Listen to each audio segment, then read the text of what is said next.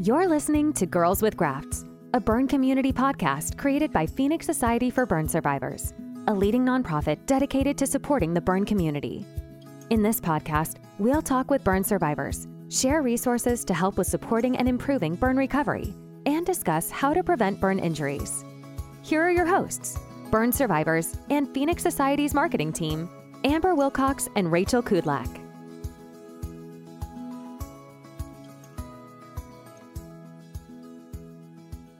Hello and welcome back to Girls with Grafts. I am Rachel Kudlak. I'm one of the hosts of the podcast, and I'm joined, as always, by my lovely co-host, Amber Wilcox.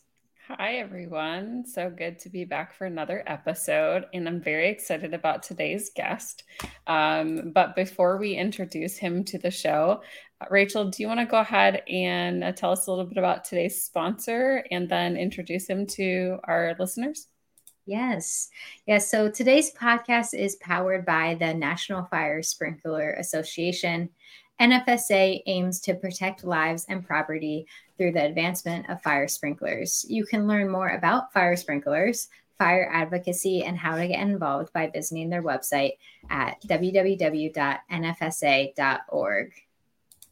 So without further ado, I'm so excited to have today's guest on. He is a friend of both mine and Amber, so I'm sure we'll have lots to talk about. But our guest today is Dennis Gardin, who was burned over 70% of his body in a horrific gasoline explosion as a child, resulting in extensive hospitalization, dozens of surgeries, and years of therapy and rehabilitation. Prolonged pain and profound disfigurement caused him to hide in isolation for years in the confines of his parents' home. But he never gave up. Dennis has grown along his journey of self-discovery to become a successful businessman, professional speaker, ministrant, former television talk show host, and radio personality. He is currently privileged with the honor of serving as the executive director for the Georgia Firefighters Burn Foundation. He hopes to inspire individuals to face their inner scars and self-limiting beliefs to begin creating an abundant, fulfilling life of purpose. Welcome, Dennis. Well, thank you. Thank you guys for having me, Rachel, Amber. I'm really jazzed to be here today. Yeah, we're so happy to have you. You always bring so much joy to whatever room you're in. So we're very happy to have you here. You know, and I would agree with that. I like to think when I walk into a room, I own it. You do. You sure do, Dennis. Yes. But it definitely was not always that way, though. It was not. Well, Dennis, on that topic, I know Rachel shared a little bit about the burn injury that you had in the bio, but I'd love it if you could tell us a little bit more about your burn injury and in your own words and kind of just speak to that journey as a survivor. Okay. Well, I was burned in a gasoline explosion as a 14-year-old, but I have to preface that by saying I was a brilliant 14-year-old, and I certainly knew more than my parents did. As all teenagers do. As all teenagers do, and I was so much smarter than them, and my motorcycle needed repairs, and my parents were taking too long to put it in the shop. They actually weren't, but anything that doesn't happen right now with the teenagers taking too long. And I got a couple of friends to help me sneak the bike out of the garage into the basement so that we can work on it without anyone knowing what we were doing. And none of those little boys realized how close we were to the furnace and the hot water heater.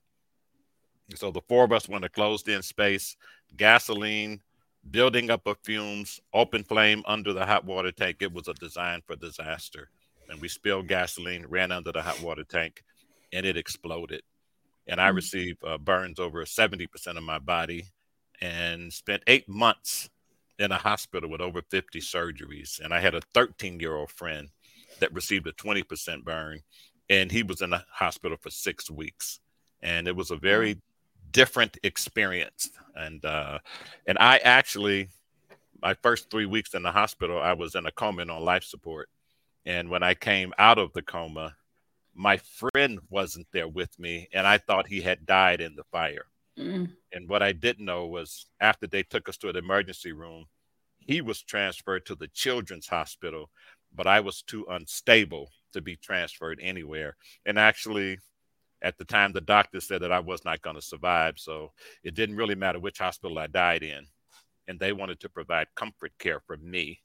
But my parents, being of strong, strong faith, they insisted as long as there was breath in my body, they insisted that they work on me and do all they could. And, I'm so very thankful for having faithful parents and insisted. And it was the beginning. That 3-week coma was the beginning of an 8-month hospital journey.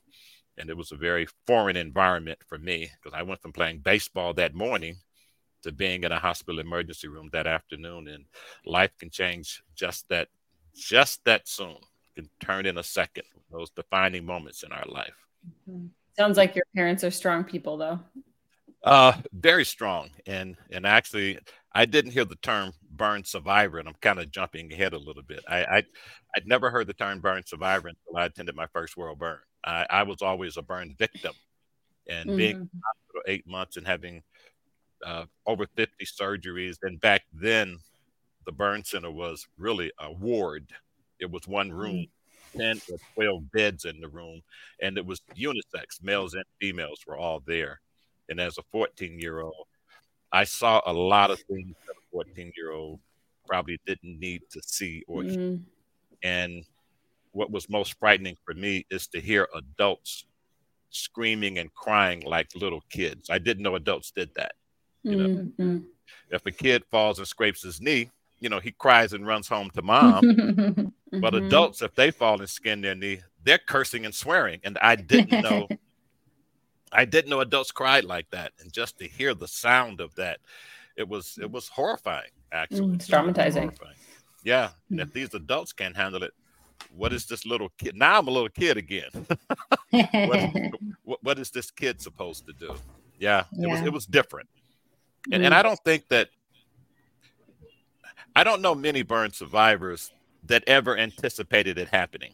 Because I could never imagine this happening. And I didn't know this world even existed, to be honest with you.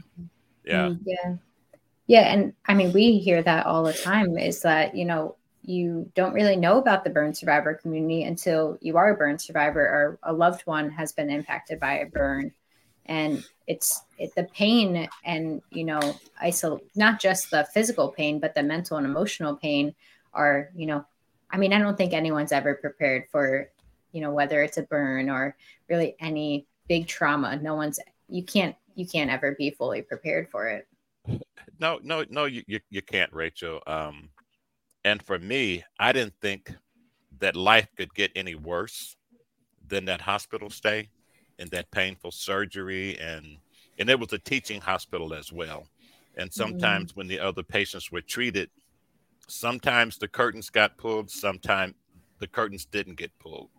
And it was just really, it couldn't get any worse than that until I was discharged. And after 8 months, I was discharged home. And I thought I was kicked out because I thought discharge meant you were fixed. And they were sending me home still fully bandaged. The only part of my body that wasn't bandaged were my feet. And I went home still bandaged, still needing dressing changes 3 times a day. So I wasn't fixed. So in my mind, after 8 months, they kicked me out. And I could not blame them because there was so much effort put into taking care of me. I couldn't blame them for getting tired of me, despite how sweet I was. But I after 8 months, I went home and I hid in the house for 2 years. I would not come outside because I was so ashamed of my appearance. I mean, when I say hid in the house, I only left the house for doctor's appointments or clinic appointments. I hid in the house for 2 years. And what was difficult about that is seeing what it did to my family. Because when I was in the hospital, they could be a part of that. My mother would help with my dressing changes. She'd help with the debridement procedures. They could read to me. They could feed me. And once I was home and was ashamed to go out, it was the first time I saw them helpless. And that was very, very difficult for me to see that. And and as you know, I said earlier, my family, I was raised in the church.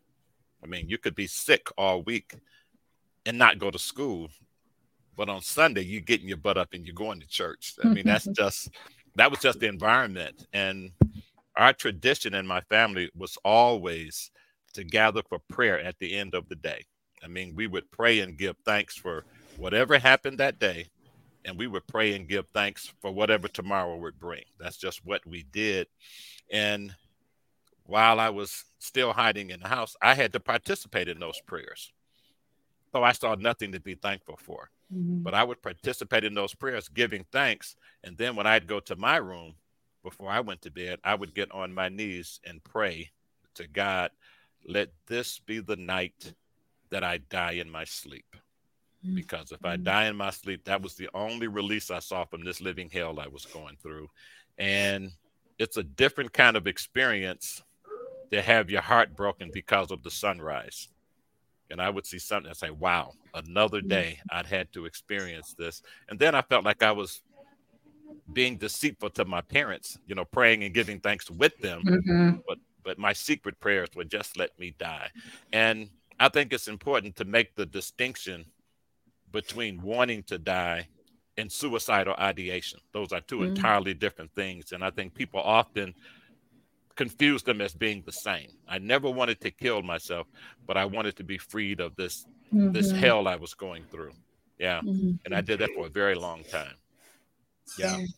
Yeah. Thanks for sharing that. And, you know, I think everyone, burn survivor or not, can relate to that. You know, we all go through tough times. Life isn't a breeze. If only it could be.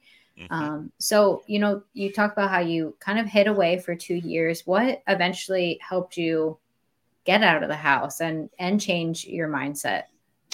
Well, what happened, ladies, is that, and I can really look at the times that I had the most forward movement in my life and my journey were the times I wasn't focused on me. I was focused on someone else.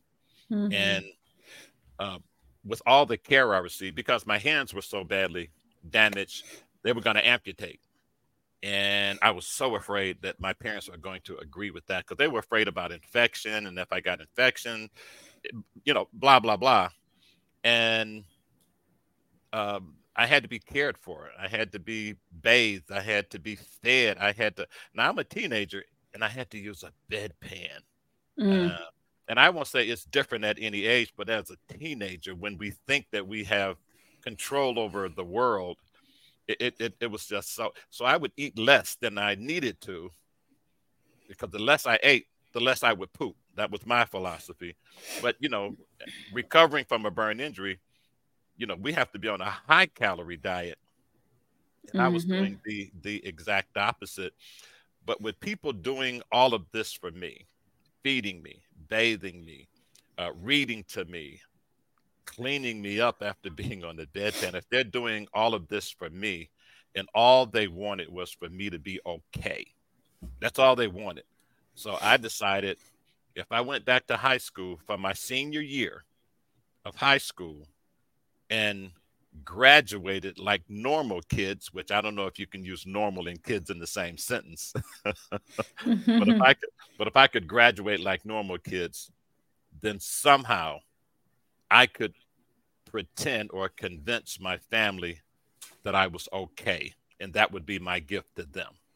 And so it wasn't that I saw that I needed school for my future, because I really didn't see a future, but what could I give back? And I had nothing to give other than the pretense of being okay.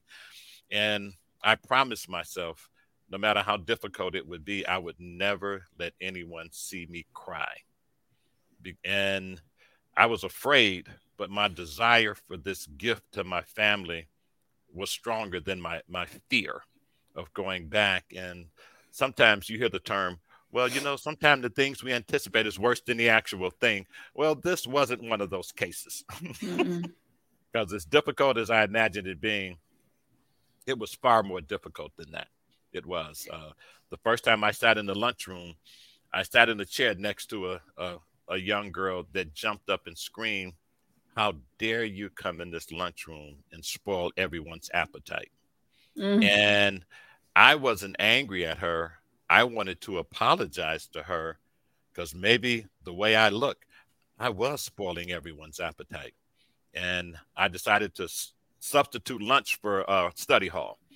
And just those things, you know, and the things that people would say. And I would get home with my my mom waiting on pins and needles. Just, oh man, how was today? And I would muster up this smile when I walk in the front door, and I would immediately rush to the bathroom because that was the only door in our house that had a lock on it.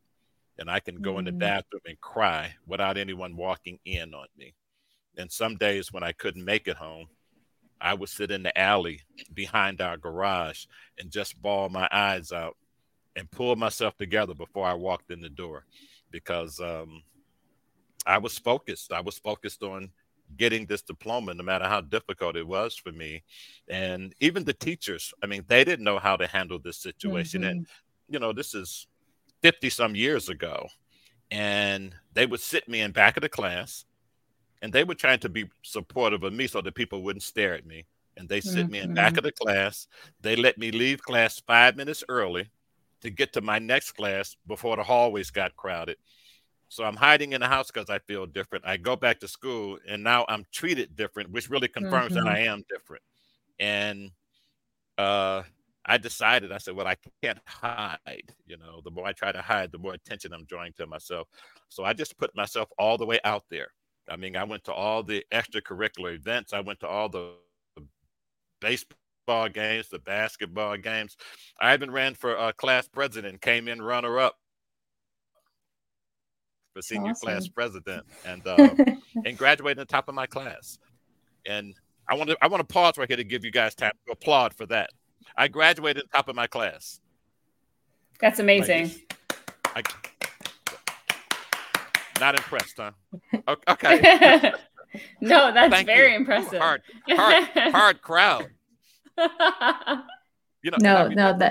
remember getting that diploma, and when I walked across that stage, I mean, all of my family, all of neighbors and relatives were there, and they cheered so loud when I got that diploma. And I gave it to my mom, and I remember my grandmother immediately snatching it from her. But it was mission accomplished. But I didn't feel good about it very long, because it's like, now what? I can't go back. I didn't think any further than that diploma. It's like, now what do I do? I can't hide back in the house because I've been out here for so long. What do I do now? And again, panic set in. But it gave me an opportunity, because I was focused on someone else. It really benefited me, because I had no need to go back in hiding now. I didn't know what the future held for me, but hiding away wasn't part of it, because I had moved past it, because I was focused on someone else. And then I went on to college and, got the job and got married and had kids and blah, blah, blah, blah, blah, got divorced, all of that stuff. But really began putting together what I call a success package. I want to do all the things that, I'm doing air quotes, all the things that normal people did. So I wanted to get the good education. I wanted to get the good job. I wanted to get married. I wanted to have the house, the dog, the white picket. I wanted all of that stuff. And I acquired all of that. And I don't say it as though I'm bragging. I mean, I even was a radio announcer for a while, and had a That's television why you sound so good on the show. podcast. I mean, it was. Is that why I sound so good on the podcast? Well, it's that radio voice. And the television,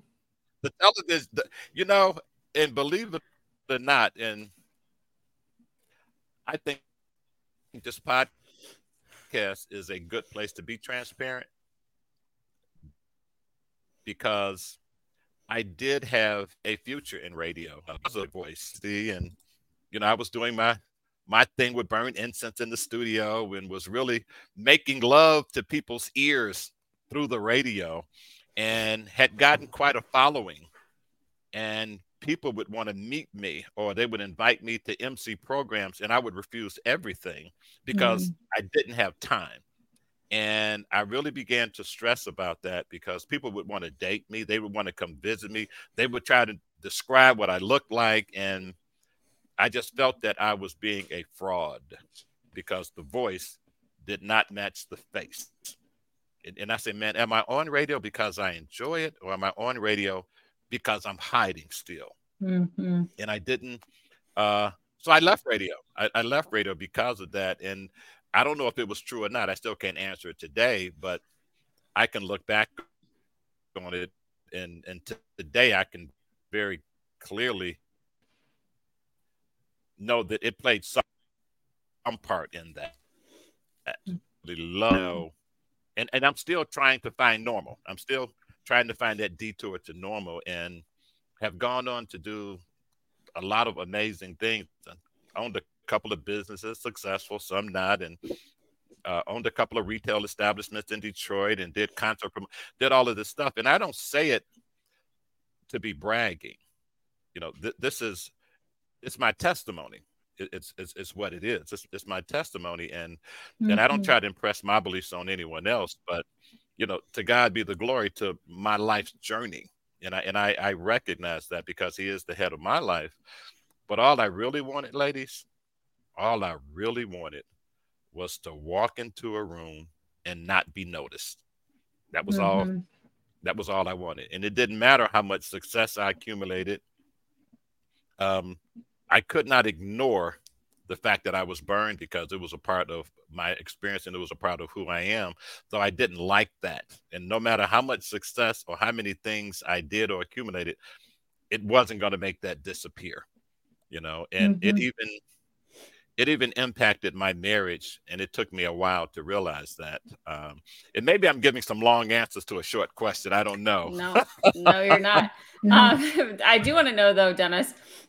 So there was that time, right, where you said you just kind of did what you wanted to please everyone in your family. At what point did it become, okay, I'm no longer the victim to this, right? And even if you didn't use that word, what point did it become like, I'm doing this because I want to do it?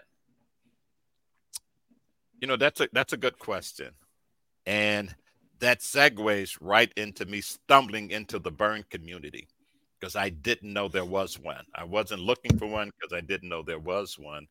And I had gone on with my life. Like I said, I'd done all these amazing things and was married. I was divorced. And at the time, I owned a music store. I did independent music retail in Detroit. And I was at my store one day, and none of the staff had come in yet, because our staff didn't usually come in until around 3, because we didn't really get business until after people got out of school and got off work. And I was there one day, and it was extremely busy. And I'm trying to take care of customers and make sure people aren't stealing anything. And I'm doing this stuff. And the telephone rang. And it was a friend of mine who I used to work with. And her uncle had gotten burned.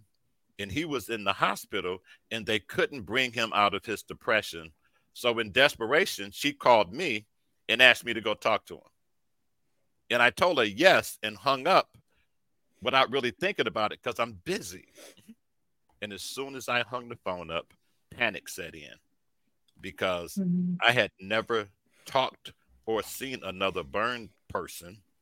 And I got angry with her, because what right did she have to ask me that? Even though it's obvious I'm burned, and all the years we worked together, I never talked about it. I mean, up to this point, we're at 20 years post-burn now. And I still have not had a conversation about it, and not even with my family, not with my wife, my kids, no one. And here she was asking me. And I used to say I had to go because I told her I would. But the reality is I need to own that. And the reality is I could have just not went. But I did go because I chose to go. And man, I went to the burn center, and in the hospital I was in, the building was torn down. So this was the new burn center in the new building. And I paced back and forth in the lobby. Am I going to go? Am I not going to go? Am I going to go? I took a deep breath, and I went up to visit with this gentleman, and I don't remember his name. If he was on this podcast right now, I wouldn't even recognize him. But I sat and I talked with this gentleman for a couple of hours.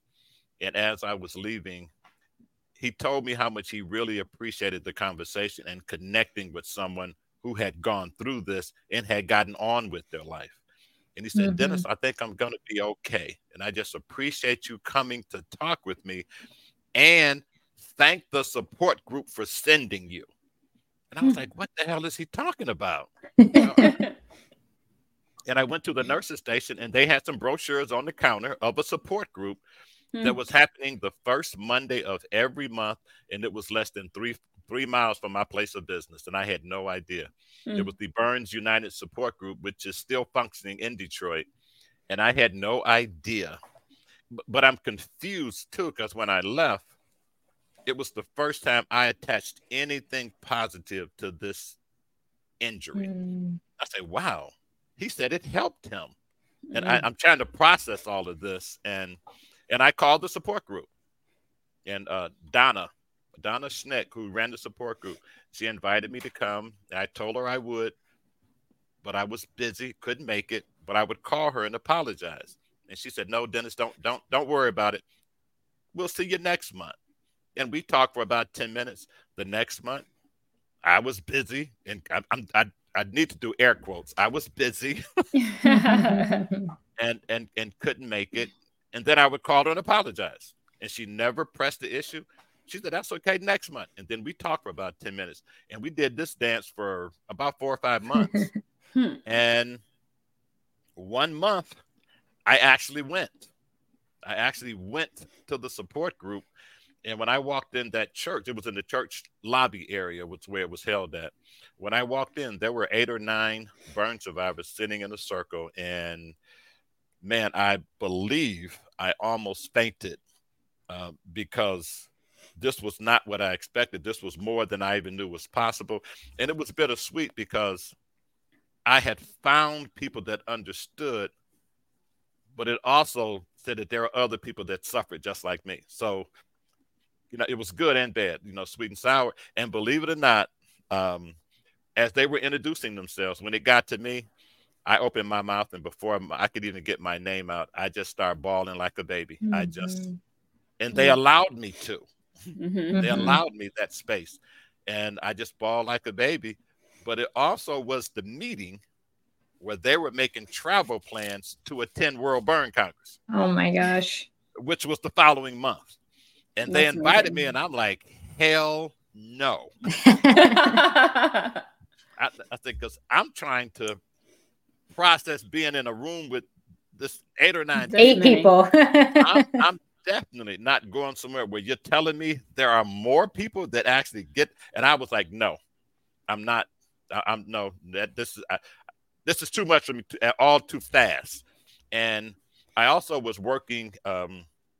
In the mornings, I was working in an office assisting a public speaker. This guy called Les Brown. He's a motivational speaker, world-renowned speaker now, but he was getting there then. And I went into the office, and do you guys want to know what happened to me? And everybody was, yeah. So everybody's pulling their chairs together in the outer office, and I'm just sharing with them and bawling because I can't stop talking about it now that the door was cracked. Yep. And I was telling them about it, and they said, Dennis, you should go to that conference. I said, no. I told them I wasn't going to go. And the following week, when I came into the office, they had pooled their money together. Wow. They got in touch with the support group. They registered me. They bought me a plane ticket, and they paid for my hotel and had it sitting on my desk. Oh, wow. And I was like, I told you guys I wasn't going to go. And they said, Dennis, we spent this money on you. You can't make a space. Now you have to go. And I went. I went to World Burn only a month after going to my first support group. And that's amazing. I won't say who was in the group that went, but there was a fellow it was his first time going to World Burn. And he and I sat on the back of that plane. I would buy him a nervous shot of liquor.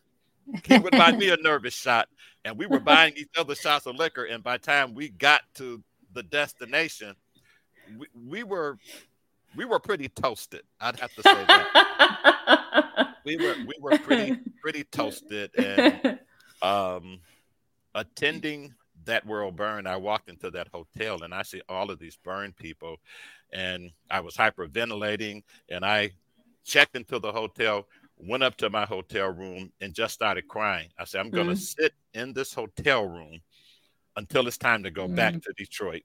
I said, because I can't handle this. I'm just going to do room service. I can't handle this.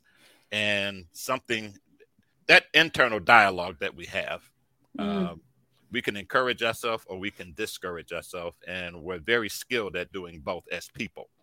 I think somebody said earlier, none of this is unique to Burns. It's just when we have these challenges in life, what do we do with it? How does it manifest itself in how we operate? And I went back downstairs. I had left something at the front desk and they called me and I had to go back down and get it. And I went down and I was standing in the corner behind some chairs and I wasn't even aware of it. And some burn survivors approached me. You know how World Burn is.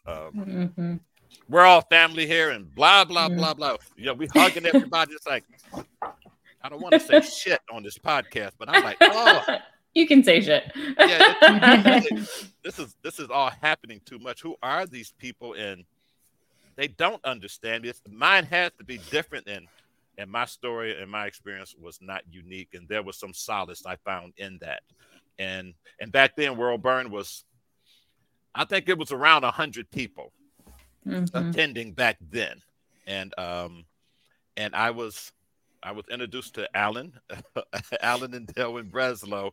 And Alan, well, this is going to be the best thing that ever happened to you. I say, he is totally insane. And I grew to understand what that meant, but it was so, I don't even know the word to say, but I had found my tribe. This was my family. This was my village. There was a community of people who understood. Because so often growing up, I know exactly how you feel. It's like, well, if you've not been burned, no, you don't. Or everything is going to be all right. And, what I always wanted to respond, and I didn't because I was a kid, I wanted to respond, how the hell do you know it's going to be all right? How do you know that? And we tend to toss these very flowery platitudes around to be supportive, but sometimes they can come off so disingenuous that you just go, ugh.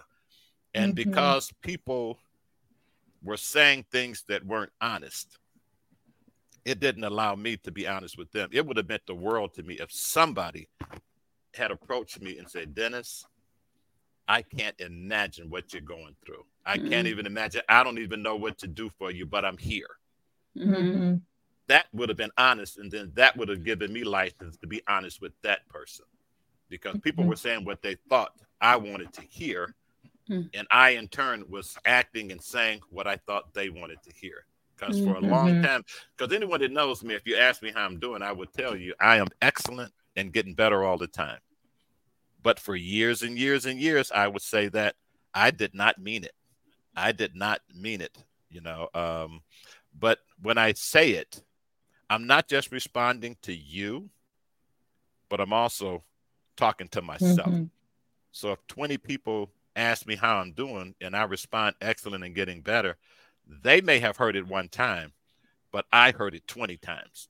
And that's important for me to constantly talk to myself and move through that. And actually with World Burn, I think I had been to 2 World Burns, and it was going to be hosted in Detroit. And I'd been to 1, and it was going to be hosted in Detroit. And some things happened with the coordinator there. So Alan Breslow just tossed it to me. I said, well, I've only been to 1. What are you doing? And of course I said yes, because I didn't know how to say no. And so my second World Burn was actually the one I hosted in Detroit.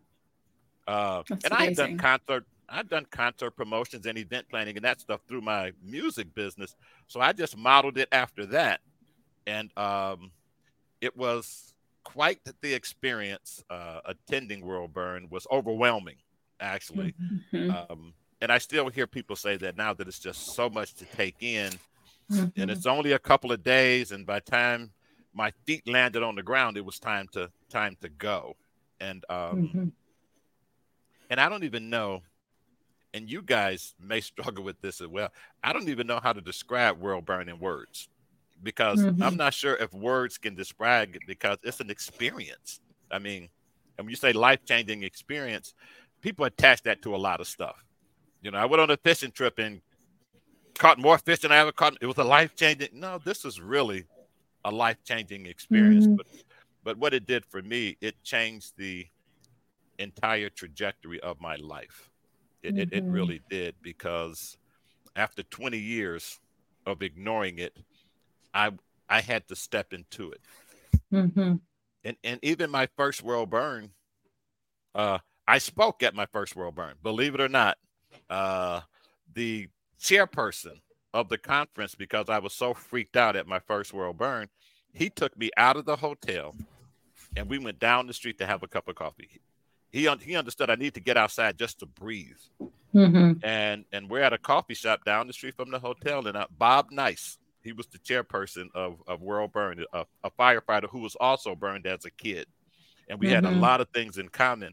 And I'm bawling, I'm crying in my coffee, and he let me bawl, and we talked, and we went back to the hotel. Now the next morning is the opening ceremony of World Burn, and the opening speaker canceled. Mm. And Bob's on stage. He's saying, you know, our opening speaker canceled. He said, but I met a gentleman yesterday. And we had quite an amazing conversation. His story is amazing. I think he would be a good person. And I said, he can't be talking about me. And he called me up on the stage. And all I remember is crying on stage. That's all I remember, was when I stepped on that stage and turned and looked at all of these burned people. I just cried through whatever the hell I said. And when I left World Burn, there were probably about a dozen organizations that asked me to come and speak, or Burn Camp, as Rachel knows, one of the Burn camps where she and I first connected, and I couldn't stop. You know, this whole community, I had found my tribe, and I like to say what it has done for me.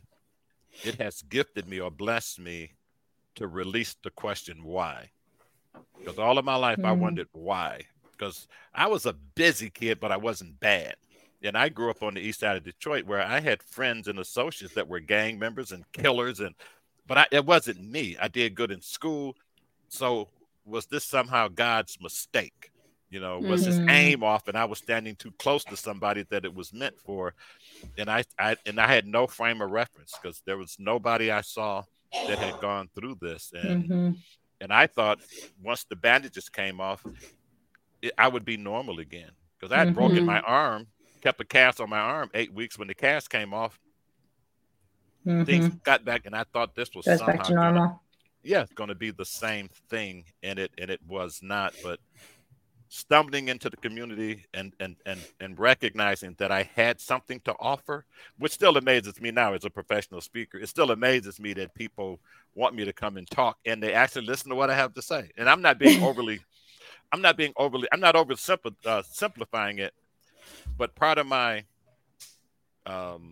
survival technique or strategy, I had to convince myself what happened to me wasn't a big deal. Because if I can convince myself it wasn't a big deal, anything that happened or anything that was said to me associated with it wouldn't be a big deal either. And then you fast forward. Now people are wanting me to share a story that there's a part of me, little Dennis in there, still said, you know, this is really not a big deal. It's really not a big deal. And it's so important for me to focus on the impact that it has, to focus on why I'm doing it and who I'm doing it for, and take it off of me, and recognizing that the message flows through me, not from me. Yeah. But I recognize that it wasn't an accident. You know, I call it an incident. And I recognize that I had to go through that. You know, I had to live down in that suffering, because I couldn't have learned it in a book. No one could have told me. I couldn't have taken a class. I had to live in it, which allows me to connect with people in their suffering, because there too I have suffered. And you couldn't have convinced me the time would come that every day I give thanks for every scar on my body.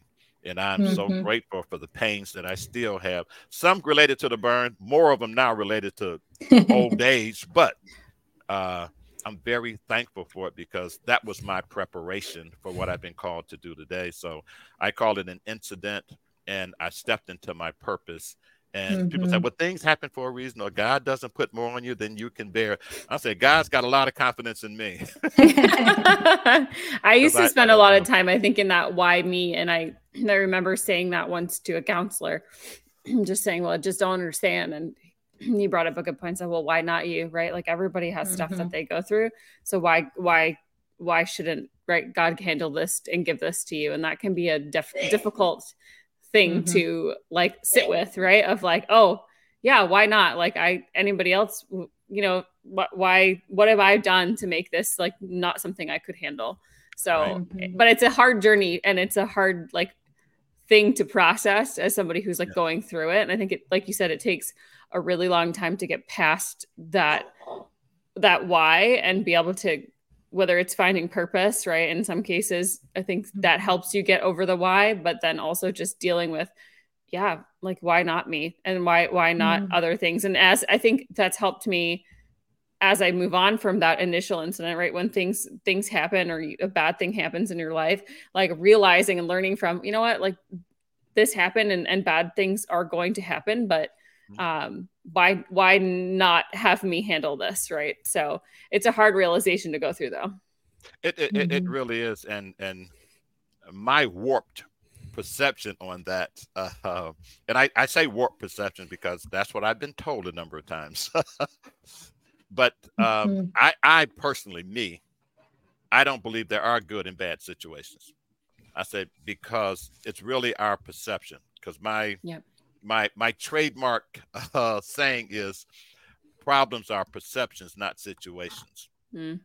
And it's all in how you perceive it. Because I have the same scars that I had when I was hiding in the house. You know, this is the same injury that was the worst tragedy in my life. That today I went from hiding in the house to now I travel around the world standing on stages in front of thousands of people with the same scars. The thing that I'm giving thanks for today is the greatest blessing in my life. So the situation didn't change. What changed was my perception of it. And I don't tell people how to think, but I do believe that's something to consider. And would I trade it? I heard someone one time say that they met a lot of amazing people in the burn community, some of their best friends, but they lost their child in the fire. And they said, if I can have my child back, I'd get over missing all of y'all if I could just have my child back. And I get it. You know, I get it. And it's where we are in our journey. Where I'm at now is not where I've always been. And I don't want to oversimplify it. Where I am today, I would like to think I'm beyond this 5 years from now. You know, I really want to continue to grow. And do I struggle? I do still struggle with things, but I would have to believe I would struggle with things even if I wasn't burned. You know, my marriage. I have a friend who got burned as a kid. She got a boyfriend in high school. They went off to college. After college, they got married. They had 2 kids. They were married for 13 years. He left her. And she called me on the phone so upset. And her reasoning was, I knew he was going to leave me because of my burns. Now, it may not sound rational, but what that told me is all this time she's been waiting for him to leave. Because she was burned she was burned when they met. She was burned when they dated. She was burned when they got married. She was burned when they had 2 kids. She was burned during the 13-year marriage. But when he left, she was waiting for him to leave because, and I can relate to that because in my marriage, I could not believe that this woman would marry me unless she felt sorry for me. And as superficial as it sounds, as part of my success package, marriage was part of that. It had to be an unusually attractive woman. And I know that sounds shallow, but in my mind, the more beautiful my wife was, the less ugly I would be. And somehow it would balance out. Yeah. And that is so not fair. But I realized that 10 years after my divorce, because I was asked to facilitate a burn survivor couples retreat in Lake Tahoe. And I'm like, yeah, right. You know, I'm an expert because I'm divorced and haven't been in a relationship since. But they wanted me to do it, and I did it. But I went through that weekend listening to people and on this journey with different couples, and it really made me reflect on my own. And I looked at where I fell short in the relationship. And it's never all one person, but I could only own my stuff. And I look at all the things that I did. I say, man, as I got my independence back, I was fiercely protective of it. And whatever I could do, I wouldn't let anybody do it. And if my wife tried to do something for me, in my mind, what you're saying, I can't do it. And no one wants to be in a relationship where they don't feel needed. And if there was some place to go where I thought it was going to be a little difficult, I wouldn't let her go. Never said it, but I just didn't want to encounter stuff where she had to deal with it, because I grew up like that, with people saying things. I had to kind of chill the people that were with me, and we divorced, and I realized that, and I said, I need to call her and apologize. Now, this is a real sweet love story right here, so I really want you to get this part. I want to hear it. I needed to call her and apologize. Now, this is 10 years after my divorce. And does she even give a damn anymore, right? And it was New Year's Eve. And I said, I can't let this year go out without reaching out to her and apologizing. And I was scared. I'll be honest with you. I was visibly shaking, and my mouth was dry and my throat. But I needed to do this because the apology is not just for the person you're giving it to, but it's for you also. And I'm not responsible for how that person takes it. But if I need to apologize, we need to apologize. And I called her New Year's Eve, and she thought it was a booty call. It's like, I don't know why you're calling me on New Year's Eve, because we're not resurrecting anything. No, to hell with that all anxiety. No, it's not working, buddy. And as I began to explain to her, it's not a booty call, but I really need to talk to her about something, I'm bawling. I mean, and with her hearing me cry, she knows that I'm serious, that it's. And I'm bawling, and I just needed to apologize to her. And I told her some of the things that I realized, and all these years later, it may not make a difference to you, but I need to apologize to you. And then she starts sharing some things. Now she's crying, I'm crying. The ball is the apple is dropping in New York City. All of this stuff is going on. And we talked for a couple of hours on that phone, and we hung up. And I didn't know if it made a difference to her. Because when people get divorced, you sometimes lose your identity. Because when I would run into her, I was no longer Dennis. I was her ex, right? But after that call, I ran into her a couple of months later, and she was with some people. And she said, I want you guys to meet my good friend Dennis. And we used to be married. And I was like, wow, it did make a difference. And it just touched me that not only that we became friends again, but just the power of communication, and how difficult it is. But sometimes it's just, I'm sorry. Sometimes it's as simple as I'm sorry, and she shared some things with me. She said how angry when we were married, how angry she would get with me, because when we be out and people would say derogatory things about me, she's ready to fight.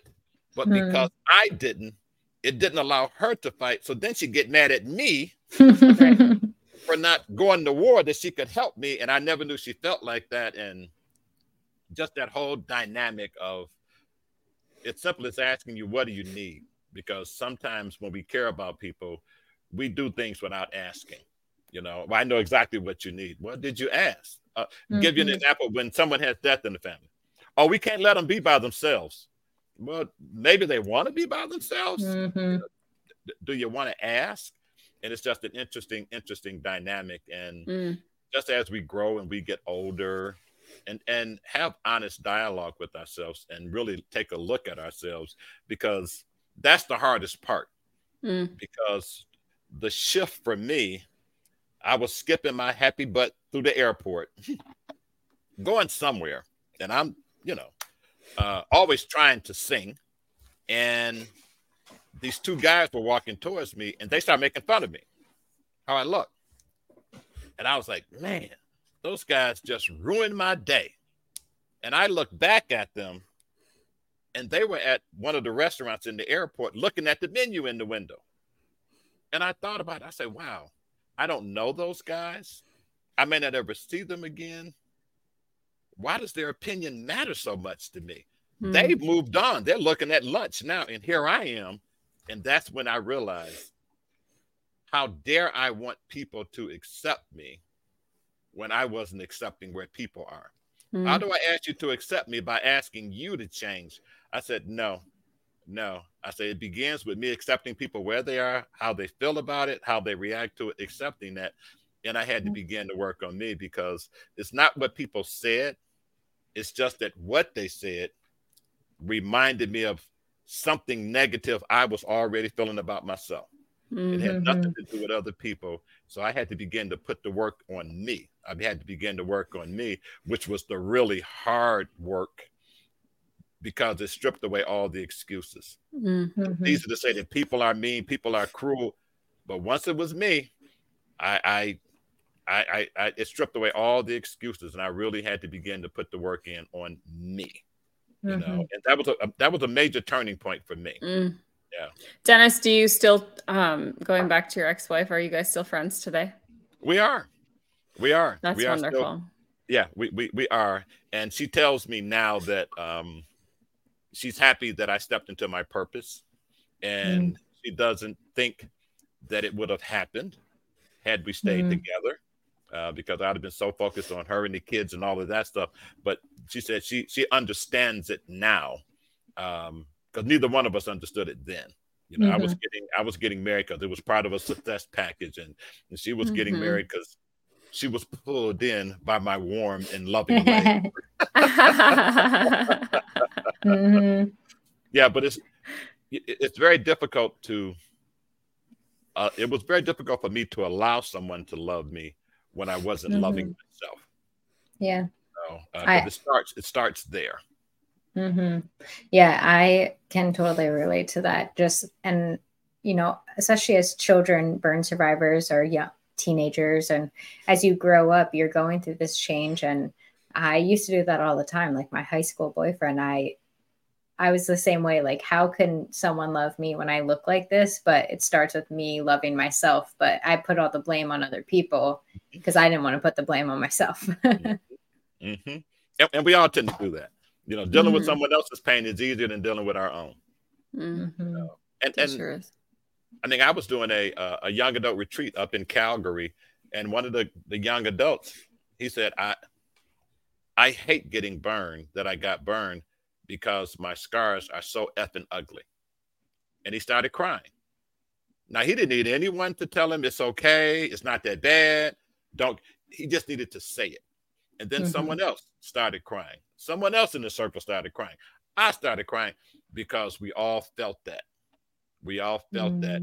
And it was the first time that I said the words that I didn't like what happened to me either. And I didn't like my scars, because I didn't know I could say it, because it was going to make somebody sad. And I didn't want to make anyone sad, but I had to own it. And being in that vulnerable place of that retreat allowed me to say it.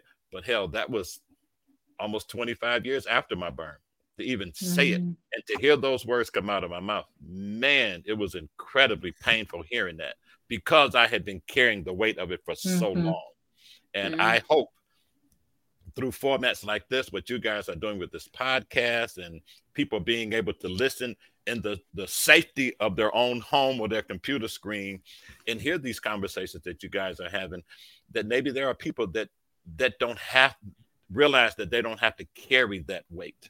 And it's okay not to like it. You know, it's okay to feel bad about it, but just not stay in that place. You know, so I can't tell you guys how much I appreciate what you guys are doing, not just having me as a guest on here, but what you guys are doing, because you could be doing something else. I mean, you really could. And I truly believe and know that the people you guys will influence and impact the most are people you'll never have any idea. Just know that you're doing the right thing. You're doing a good thing that's going to help somebody. And I just applaud you guys for doing it. Well, thank you, Dennis. Thank you. Dennis, but I know we're running up on time, but I do want you to talk a little bit about, before we end our podcast today. You're the executive director of the Georgia Firefighters Burn Foundation, which is absolutely wonderful. So you're doing some really beautiful good within your community as well. Can you tell us just a few, short snippets about what that foundation is like? What are some of the events? So if someone wants to get involved in your area and be a part of Team Dennis, how would they get involved? Well, thank you for the question. Actually, I took off my Georgia Firefighters Burn Foundation shirt because I didn't want to cross promote. It's okay. Yeah, I didn't want to take those liberties, but the Georgia Firefighters Burn Foundation was founded 40 years ago by a group of firefighters who raised some money to buy a wheelchair for a patient being discharged from the hospital. And then they raised some money for a wheelchair ramp. Then they raised more money and kept doing it. And more firefighters got involved, and it became a nonprofit that grew to be statewide, which is really the Southeast region of the country now. But the mission is to partner with the fire service and burn care community to provide safety and prevention education, support medical facilities, and assist burn survivors in their journey of recovery. And that last part is really the meat of what we do, assist burn survivors in their journey of recovery. And we like to think the firefighters get people out of burning houses and cars and get them to the hospital. And then the hospital does an amazing job, because I think now the survival rate is like 95%. And the hospital does an amazing job. And we like to look at ourselves as that resource to hold a person's hand after discharge in their journey of recovery. And it's really for them to determine what that recovery looks like for them. We have a children's burn camp that's over 100 kids every year. That's a week-long residential camp. We have a young adult burn survivor retreat. We have burn survivor family weekend, where families come together. If anyone in the family has been burn injured, that they're eligible to come to the retreat, whether it's the child, the mother, the father, the grandparent, whoever, come to the retreat. So there's a continuum of care in a holistic way. And really, I guess what we do is allow people to give voice to how they feel and support them on their journey. And our website is www.gfbf.org. That's G, good friend, best friend.org. And we'd encourage people to log on there and just see some of the things that we're doing. And we like to look at ourselves as maybe a tentacle from the Phoenix Society. They're at the top, and we're one of those tentacles, because there are a lot of supports out there, and we're always looking for support. As a nonprofit, we do. And for me, being the executive director, I like to say all it means is I'm the one that has to go out and get lunch if it's inclement weather. That's all it means. I've got an office full of females. It's me and one other guy and several females. And hell, I was married to one person and end up in divorce. I don't know how the hell I'm managing this. But I also understand that they say happy wife, happy life. See, when I was married, I thought it was 50-50. Like, silly me, right? But I have an amazing team in Atlanta, and we really impact. And everyone on my staff, everyone I've hired based on their passion, not necessarily their skill set, because skills you can teach. Passion, you have to bring that. And we're there, and we're starting on our second 40 years to see about making it happen. And every year we sponsor at least a dozen people to attend World Burn. And I put that in the budget because I understand how important it is. I know the impact of the Phoenix Society. I know the experience of World Burn can be life-changing for burn survivors. So when I do the yearly budget, I budget for that on the front end, because I did want to end this podcast talking about World Burn. And all of this, my life and all of this, it really started with my introduction into the burn survivor community. And it started with attending my first World Burn Congress. And I didn't know I was going to change the trajectory of my life. But I heard the term burn survivor for the first time at World Burn. I was a burn victim up to that point. And it's so powerful, just the language that we use. To call myself a burn survivor, that's empowering. To call myself a burn, I may have been victimized by the incident, but having gotten through it and giving people space to grieve. You talk about changing your mindset, right? So you're changing your mindset by calling yourself a survivor instead of a victim. Yes. Yeah. Because what we hear, we process, and what we process, we become. So we got to be very careful what comes out of our mouth. You know, Absolutely. And I just appreciate the opportunity to be here. And if anyone's interested in attending World Burn, and I just encourage, if they're on the fence about it, just do it. Go and do it. Well, you can do that by registering at worldburncongress.org, and we'll make sure that's in our show notes. Dennis, I know we're wrapping up here, but we have 2 final questions we ask all of our attendees that join us on the podcast. So my first question for you today is what self-care looks like for Dennis. So what does self-care look like for you? And how do you kind of, when you're having a bad day or just having one of those days, what do you do for yourself? Well, I don't have bad days, first of all. Every day is a good day, and some days better than that. My grandfather, that was this mantra that he lived 89 years with. But I think for me, I think a mistake people make is they try to figure out, what worked. And I need to go on vacation, those kind of things. For me, it's laying on the couch for a couple of days, eating junk food, watching sports and old movies, and not even showering. And I can do that for about 2 days. And then I'm ready to, because I'm a very I'm full of energy. So, but 2 days, and when I do it, I have to force myself sometime, but that recharges my battery. I can watch an old movie, I can watch some sports. I don't have to think, I don't have to shower, I can eat junk food and not feel guilty about it, and that's how I recharge my battery. So when I don't have to put together a vacation that's going to happen 2 months from now. No, I can do it tomorrow or this weekend. Just spend the weekend laying on the couch, and that's what works for me. That's what works for me. That. Yes. Yeah. Awesome. Well, before I do ask you our final question, I do just want to thank you for coming on the podcast and thank you for all the work you do, especially in the local community. I know we didn't really get a chance to talk about how both Amber and I kind of met you through our journeys. So we may have to have you on the podcast again so we can really dive into some of that. If you get me on here again, I'll give you guys a chance to talk. No. We love having you, Dennis. Yes, you make our podcast. Well, we did have some technical difficulties before we started. That was my fault. You did. Yes, sorry. But it wasn't your fault, Dennis. No, and I did try to blame Dennis for it, but it was my fault. But no, you make our jobs easy. As long as I can hear you and speak okay into the microphone, you made our job super easy today. But yeah, so our final question, it's our Phoenix Partner question, which today is sponsored by NFSA, the voice of the fire sprinkler industry, is, what advice would you give to a newly injured burn survivor? What advice would I give to a newly injured burn survivor? Is to recognize that a burn survivor is not just the person physically injured, but it's everyone who's impacted. In my own journey, it was difficult what I went through, but it was even more difficult watching what it did to my family, because it just decimated my family. And that would be my advice, is just to notice it's not just you going through it. It's all of those people in your circle and in your life, they're going through it as well. And that would be not only for the burn person, but that would be for those people, because compassion fatigue is very real. Yes. It certainly is. Well, Dennis, you have been nothing but a pleasure and a joy to have on this show.